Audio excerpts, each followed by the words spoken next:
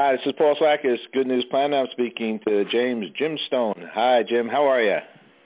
I'm good. I hope you are too. Okay, I gave you two names here because you're a busy guy. And please you're the call founder, me Jim. Chairman and CEO of the Plymouth Rock group of companies. I believe had revenues over $1 billion. So you know how to do business, obviously. And you're a do-gooder in addition to that. You're on some boards, Cold Spring Harbor Laboratory, I like that, a family guy as well, and chairman of the board of advisors of the government. And we're going to talk about, in essence, I guess, the management of America maybe here. You wrote a book called 5 Easy Theses, and it's called Commonsense Solutions to America's Greatest Economic Challenges. I guess those 5 areas that you thought are important for us to think on is fiscal balance, income inequality, education, health care, and financial sector reform. But since we only have a few minutes here, basically, Jim, I'm going to ask you some questions that actually that your team thought were important to share at this moment. One was, and congratulations for doing the book. Well, thanks. It was a lot of work, but I feel good about it. Okay, because it's done. And you got a lot of praise. This is the enjoyable part. Here's a question, and we do reach out a lot to the 50-plus community. Why the U.S. needs to raise the age for Social Security benefits? Yeah, it's not something that I think anyone should want to do. It's just something we have to do. The Social Security eligibility age was set from life expectancy tables almost 100 years old. People were living then into their 60s. Now they live almost to 80. And, if we make progress, you mentioned Cold Spring Harbor, I see a lot of progress in cancer research. I think people are going to be living regularly into their 90s soon. And we just can't afford to keep things the same as they were way back then when people died much younger. Have to pay for all those years. I think even the U.S. Census, with some research, has come up for 2050, 120 for men and 128 for women. Seriously, that's what I think their number is. With the DNA, gems, stem cells, all these kinds of new things, right? Yeah, and you just have to, move it just a few years and Social Security becomes totally unaffordable. So it's not that anybody, as I said, wants to increase the eligibility age so much as we have to. And in fact, that's the theme of the whole book, that these are all things that we really have to do. And they're not necessarily popular and they're not necessarily easy, and politicians won't necessarily lead the charge. But these are things we have to do. So if we do these kind of, let's just take that for an example, because, we have these, our political structure is, 4 years and then another 4 years. So it's, in essence, you could say it's short-term management, right? You run a company, and I imagine that you're looking at some long-term management, right? Absolutely.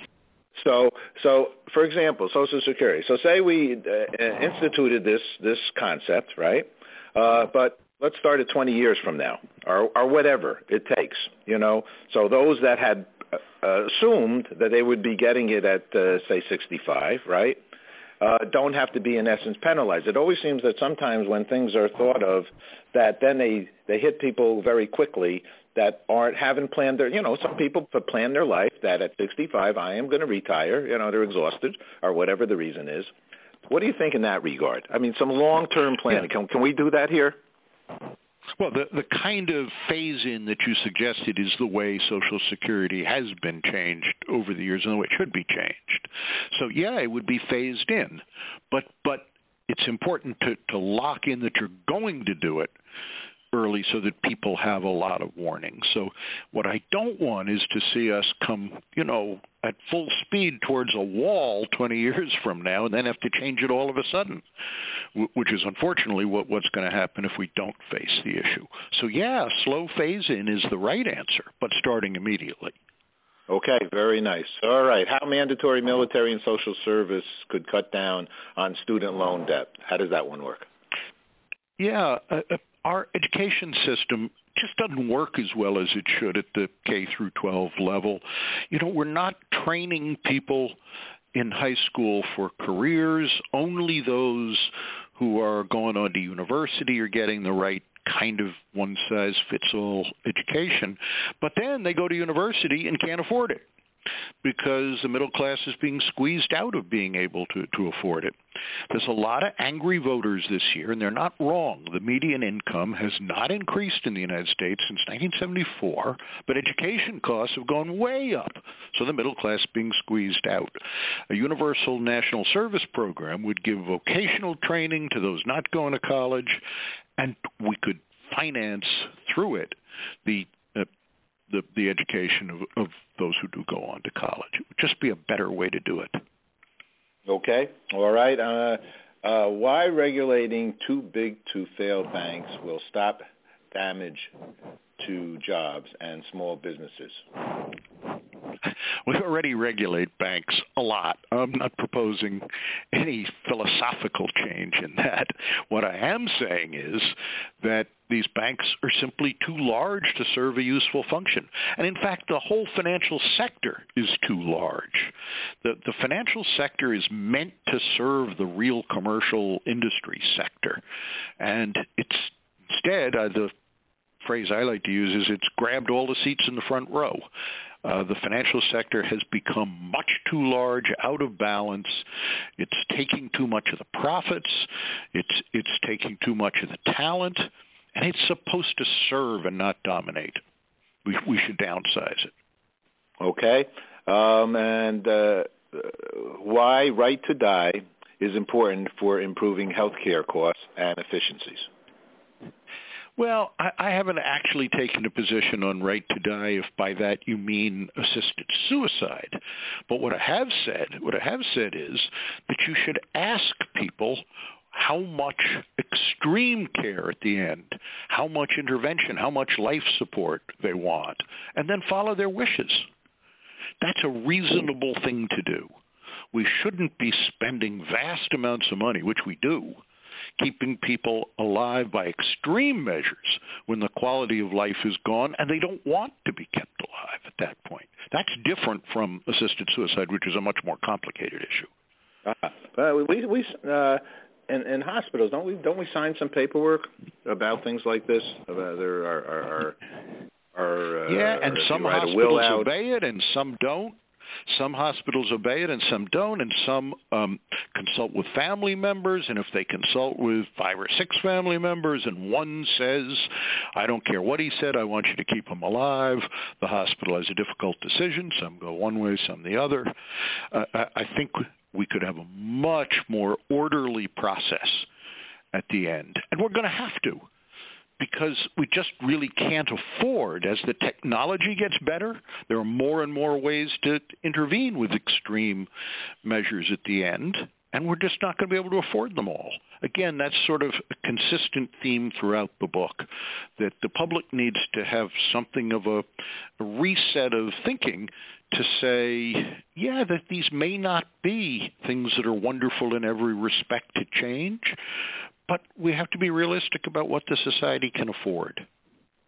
For the young people out there, did you think you'd be writing a book like this when you were in high school? I probably wasn't thinking about much other than what adolescents think about at that time, which we don't need to discuss on this show.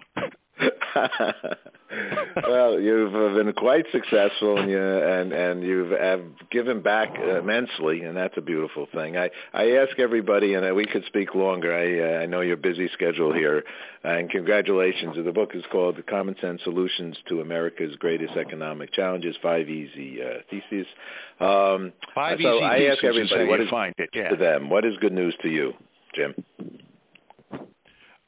What's good news to me? Right.